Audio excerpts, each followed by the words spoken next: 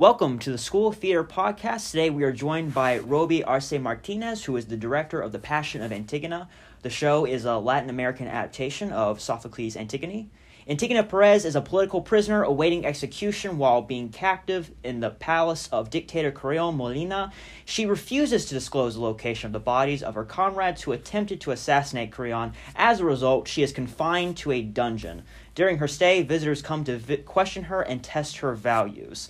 So, welcome, Roby. Hi, thank you. I'm glad to be here. Yeah. So, what exactly drove you to Antigona? Was this a play you were familiar beforehand? Was this something you really wanted to do? Was something they said, hey, how about you do this show? What exactly came about with this? Yeah. So this play, I read this play when I was in college in Puerto Rico, the University of Puerto Rico, and what intrigued me about this play was the topics that they were addressing, and the fact that it was created in a republic that was pretty much invented by the author.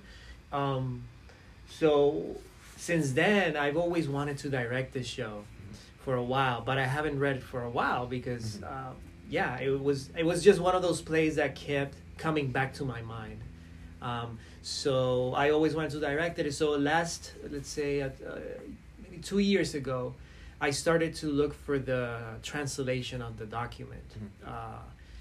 The play was the only time that was staged was back in '78, I believe, by Pregones Theater in New York. And there was a translation made by that time that I found, but it took me a while to get there. At the end, I found it in the New York Public Library. And then they sent it to me by email, but it took a while. That whole process took a while. So that was before I came here to UNCG, that summer before.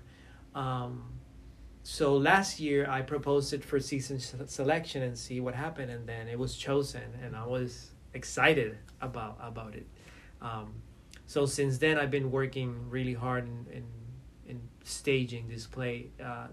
In the U.S., even though the play is based in a Latin American context, I wanted to create a staging that it is relevant. Not only relevant because the play itself is relevant, but it is people can identify with it when they see it. Going back to the relevancy of this, but when this originally came out in Puerto Rico, was this a very successful play in Puerto Rico? Was it something that was sort of underground that some people in the theater industry knew, but it wasn't really that popular? It did become popular, and it's actually one of the most famous contemporary plays from the Puerto Rican dramaturgy. So since its inception, it's been staged many times in Puerto Rico, but always in Spanish, of course. So when I took this text in English, I also started re-editing some areas because I kept going back to the book in Spanish, to the play in Spanish. And I found out that there were some areas that were missing context because this show, as you all are going to experience, is very poetic on how they talk. So the poetry for me is very important. So I went back to the original text in Spanish and I fixed some areas and re-edited some of the areas in the play. Interesting.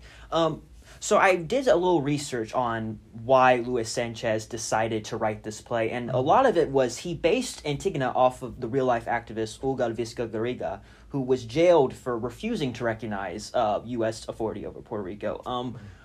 Did you do a lot of research on her? Was this something that you definitely focused on, or did you try to stray away from it and focused on more other things from the aspect? Yeah, not on her specifically. I did more research about Lolita Lebron and the independence movement in Puerto Rico and how she became a very strong figure in the movement, especially with the acts that she committed when she went to Congress and made a few shots to the ceiling, and she exited the place saying, I did not come here to kill anyone, I came here to die for Puerto Rico. So Lolita Lebron is pretty much my anchor. I also know that Luis Rafael Sanchez was very inspired by the Mirabal sisters in the Dominican Republic, who also were fighting against the dictatorship of Trujillo in Dominican Republic. So, I have that's like those were my inspirations. Also Angela Davis, being part of the Black Panther movement, also the Young Lords. So they were pretty much my anchor in terms of inspiration for the character of Antigona. Mm-hmm. So you would say that Antigona basically represents any revolutionary fighter during this time period of oppression, not just in Puerto Rico, but also in the U.S.? Yeah, I think that part of my task as a director for the show is to create a place where people does not relate this place to a specific country, but it could be anywhere. It could happen anywhere.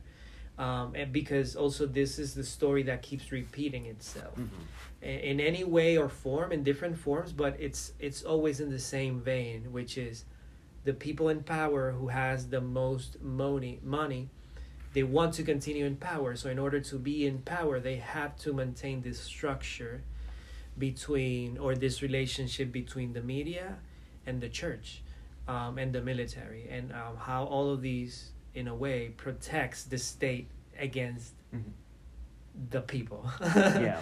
And to be more specific, poor people, the people that are struggling.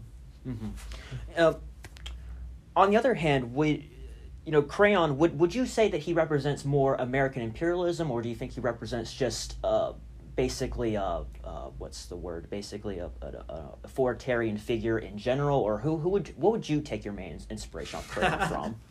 I think that definitely imperialism from the U.S. it's very much part of Crayon, but also all dictatorships that have evolved around the world, which in many ways there are connections to the U.S., right? Like for example, in the Middle East, how even rebel movements have emerged from decisions that the U.S. have made there, like in Afghanistan and ISIS and all that. So there are definitely some relationships there with the U.S. But I think that, yes, in the core of it, I think the American imperialism is very in the core of who Crayon is. Yeah. Would you also say that, because this is a very interesting time period in terms of foreign policy with Ukraine and Russia, would you say that it also kind of ties into that as well? Oh, yeah. Like one of the things that I told the actor, Daniel, who's playing Crayon, is that I wanted him to be more cold, similar, or maybe a little bit of sociopath in the ways like, and I think of Putin. Yeah. How he has a different energy than everyone else. So I was one of the tasks for him was, how can you try to channel some sort of that energy, which is also very patriarchal, in terms of how I am the man here who holds the power, and women are in the second plane.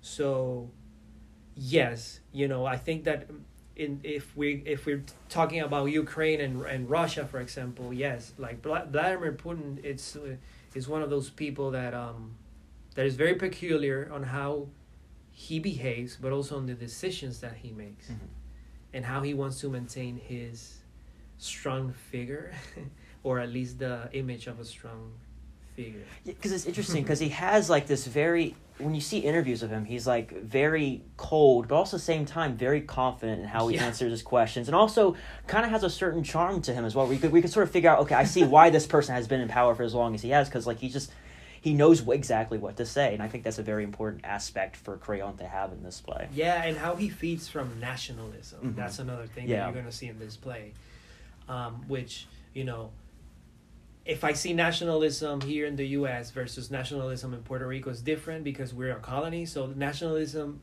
comes from a place of we want to be independent.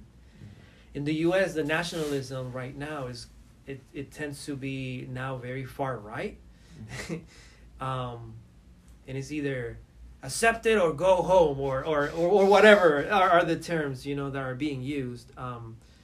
So. But also knowing that nationalism is also fed by the media, like for example, like the right-wing media, like what is to be an American, quote unquote, and what is not to be an American, quote unquote. when, you know, I think that what makes us beautiful, what makes this country beautiful is the variety of cultures that are coming together, or at least trying to come together and share ideas, but also share their culture, their food. And I think that this country is not capitalizing in that beauty of the country. Yeah, that's a lot to unpack there. But until I could think of something in response to that, let's go on to the physical aspect of this play. You really emphasize, since you are a movement teacher here, you really want to emphasize your teachings into this play. How exactly, is this a very movement-based play, do you think? Okay. Yes, it's very, very movement-heavy. And how I approach the work, and as you were my student, in many ways, is how do we see each other for who we are, and how do we walk and move through the world? And instead of leaving that outside of the room, how can you bring that into the room? Again, to share it, instead of keeping it to yourself or being like, I need to let go of who I am because I need to be an actor. But for me, actor is about being real. So if you are starting that journey of being an actor from a place of fakeness, then you're doing a disservice to yourself. So how do we move? It says about our history, how we were raised, how our socioeconomical status also it feeds into that in many ways. So movement is it is very based. You're gonna see it is throughout the show is mostly movement. It is like the chorus, as I said before. The chorus is gonna be the crucial aspect. It's the heart of this play. So you're gonna see dance, but also you're gonna see acrobatics. Throughout the whole show. You have a choreographer working on this. What conversations did you have with them of what kind of movements you wanted to see? What kind of dances? What kind of acrobatics? And how does that tie into like how the story flows? Yeah, these are great questions. You're good at this. Thank you. You should keep doing this. Thank you. I think that, so when I met with Maurice, for example, who was one of my first collaborators that I said, and because we have a great relationship, we are also friends, I shared with him, this is what I want to do with this story, and I want to have a lot of bomba music and African music into this play, or African rooted music into this play, because it's about resistance. It's about, the people who have been struggling the most. And I found a song and I shared it with him, and then we went back and forward about ideas. So this was very interesting on how we really collaborated in the room, which was he works very similar to me in a way that I come in with a rough idea of what I want to do, right? In terms of blocking, that's how I work. But I need to see the bodies in space first in order to start moving the pieces and what works best with the bodies that we have. So he had the music, he came in and he started choreographing. But as he choreographed, there were some moments that I told him, hey, I have an idea right now. How about if you create like a few sections of the song and then I add some dramatic moments in between. So we shared the construction of the piece through movement. He did the dances and I did some movement or choreographies that were not dances, but were more about enhancing the storytelling that we're about to witness. But also, that's how we opened the show. But also almost at the end of first act, there's another music, and that one is more classical. But he added some contemporary twist into this classical music, which was interesting. You mentioned that, a lot of stuff, has changed over the rehearsal process and stuff like that. Like throughout, you have different ideas, all sorts of type of things. Would you say as a director, it's important that your original vision does not stay the same? That if you keep it exactly how you kept it in your concept, then there really is no development, no further exploration to how the piece works. Do you think it's a good thing to always tweak everything a little bit and sometimes even completely throw out what you had originally and then do it? Totally. I'm always about adapting and again about seeing who's in the room and what works best for the room itself. Instead of me saying, you have to do this and you're going to move that here. So for me, I'm about in my classroom, I'm all about decentering myself and giving agency to students, because at the end of the day, once they leave this school, they're not gonna have me, so they have to find ways to look for solutions on their own. So by me decentering, I think is giving them a platform to grow.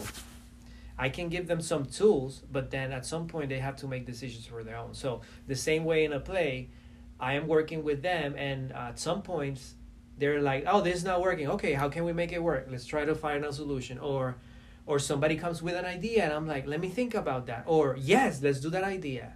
And then we move the work forward from that. So the way that Maurice and I interacted with the song is pretty much how I interacted with the play, and also the process with the designers. Speaking of the design aspect, what main inspirations did you want to take through designing the set, the costumes? What look did you have in your head for what you wanted this to look like on stage? Well, the first thing that I had in mind, that my concept is that this play should be like the American dream, an optical illusion. So based on that, it came to my mind at some point to have a mirror as a backdrop for the stage. And that was very strong in my concept. Like, that was something that I'm like, I'm gonna fight anyone for this.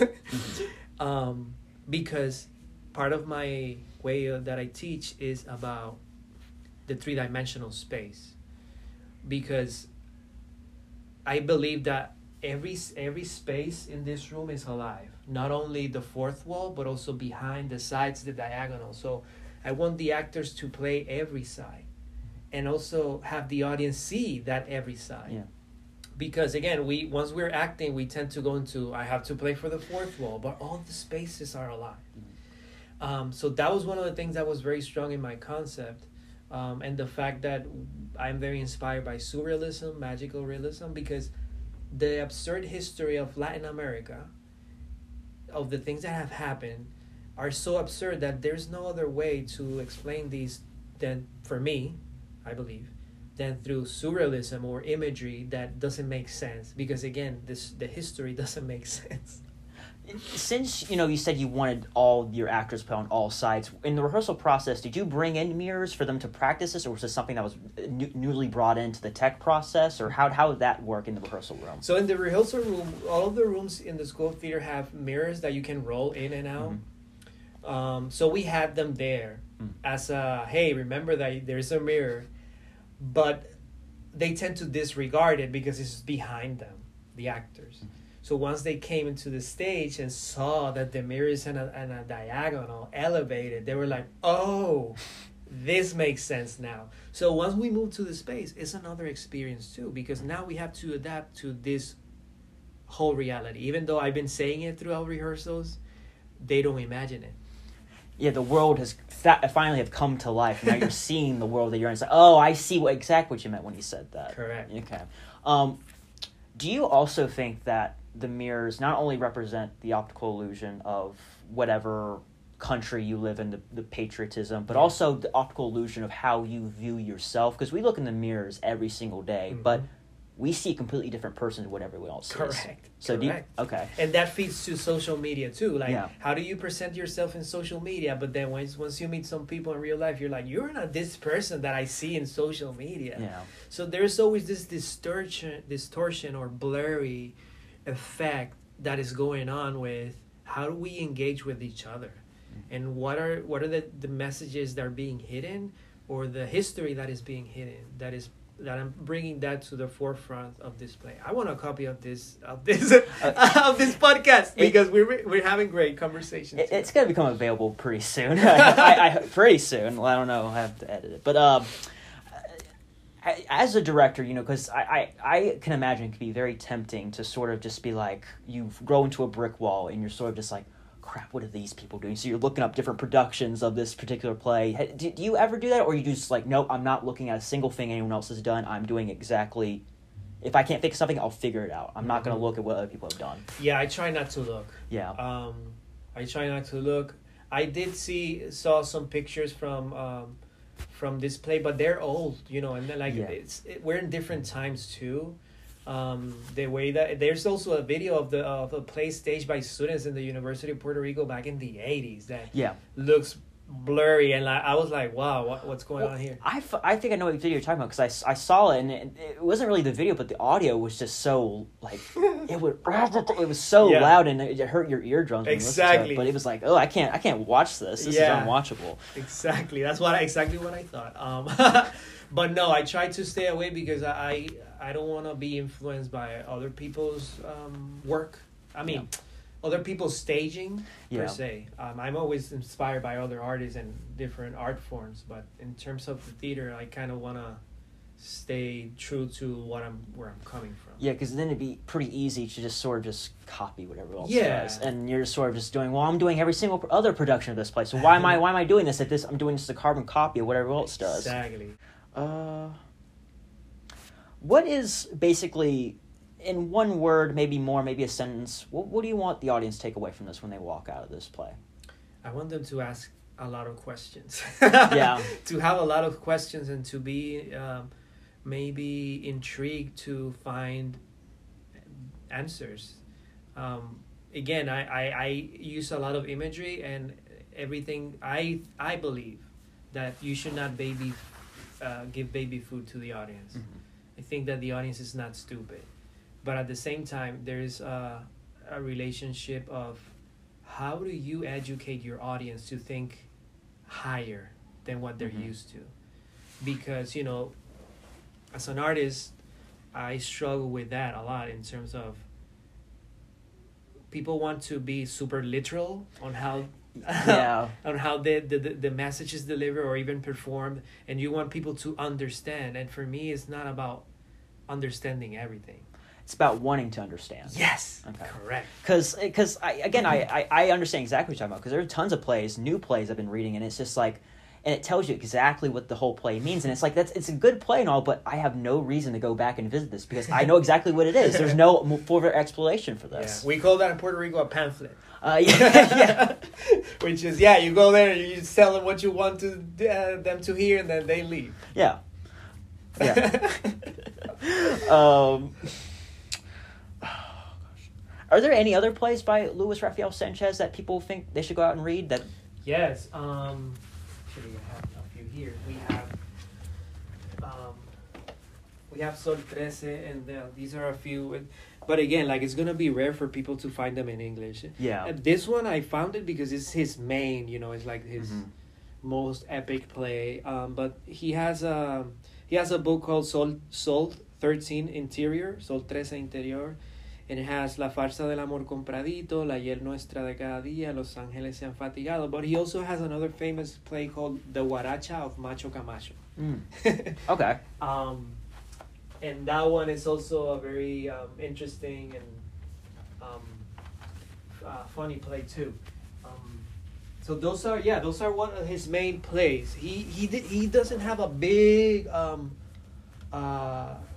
he doesn't have a huge list of plays. Mm-hmm. I think that he was so, and as you read the play, he is so peculiar, or I don't know how to say this word, but it's like when people write a play and it becomes a good deal, and then they're like, I'm afraid to write again. Yeah. Because they are so afraid of that something might possibly fail. I think that's a good sign of a great writer too, because there's a lot of writers out there who's like, I can do this again. They write whatever, because if I can write this, I can write whatever I want to, and then it's just shit afterwards, and it's just they don't live up to their expectations, and then it's sort of just like, I feel like if they have a very short catalog of great plays, and that's good enough. Yes. I think for their legacy, but and when you read the play, you realize that he writes a lot of stage directions because he's very peculiar on how things should be, on how it's in his mind. For me, I honored that. I see it. I honor it. But I think that my work as a director is how do we take this text and enhance it more and also make it relevant to our days. Was that hard for you to balance I want to respect the writer's wishes, but at the same time, though, I have this clear vision? Or was it pretty simpatico? Do you think that it sort of fit what you were trying to do? Yes, the way that I always approach directing is what's not in the text. Okay. What are some of the visual things that can evolve from the text, and also what is the message behind the text, because he writes very poetically, and behind the words there's something happening, or there is another intention happening. So I think it works. I mean, with his stage directions, if you want to go like, oh, I want to honor everything that he says, then I don't think that there's a lot for you to work with as a director, because it's already there. So for me, it's how do you take this text, honor it, keep the text, but also enhance it in a way that is engaging visually for the audience. In the near future, what are some other projects you're hoping to get on the ground for in terms of directing here at school or somewhere else? I want to do more Latinx plays, for sure. Any ones in particular? Yes, I want to do this play called The Toothbrush, and I found the translation in English. It's written by Jorge Diaz, who is Chilean. I don't know if he's still alive. I don't know, but it's written by him, and it's a duo. It's gonna be impossible to do it here because we need big casts. Okay. But that's a play that is also like, as Antigona. It was like in my desk. It was like those plays that you open the drawer and there you're like, oh, the play, and then you close it back, and then you come back in a month and you're like, oh, the play is still there. So The Toothbrush is another one that I want to do eventually. And it's kind of absurd. It's an absurd play. Directing a show can be extremely stressful, a lot of long hours, and a lot of stress, and especially when you want to happen doesn't really happen. How do you deal with that? What's the shining grace of doing all that, of all the stress?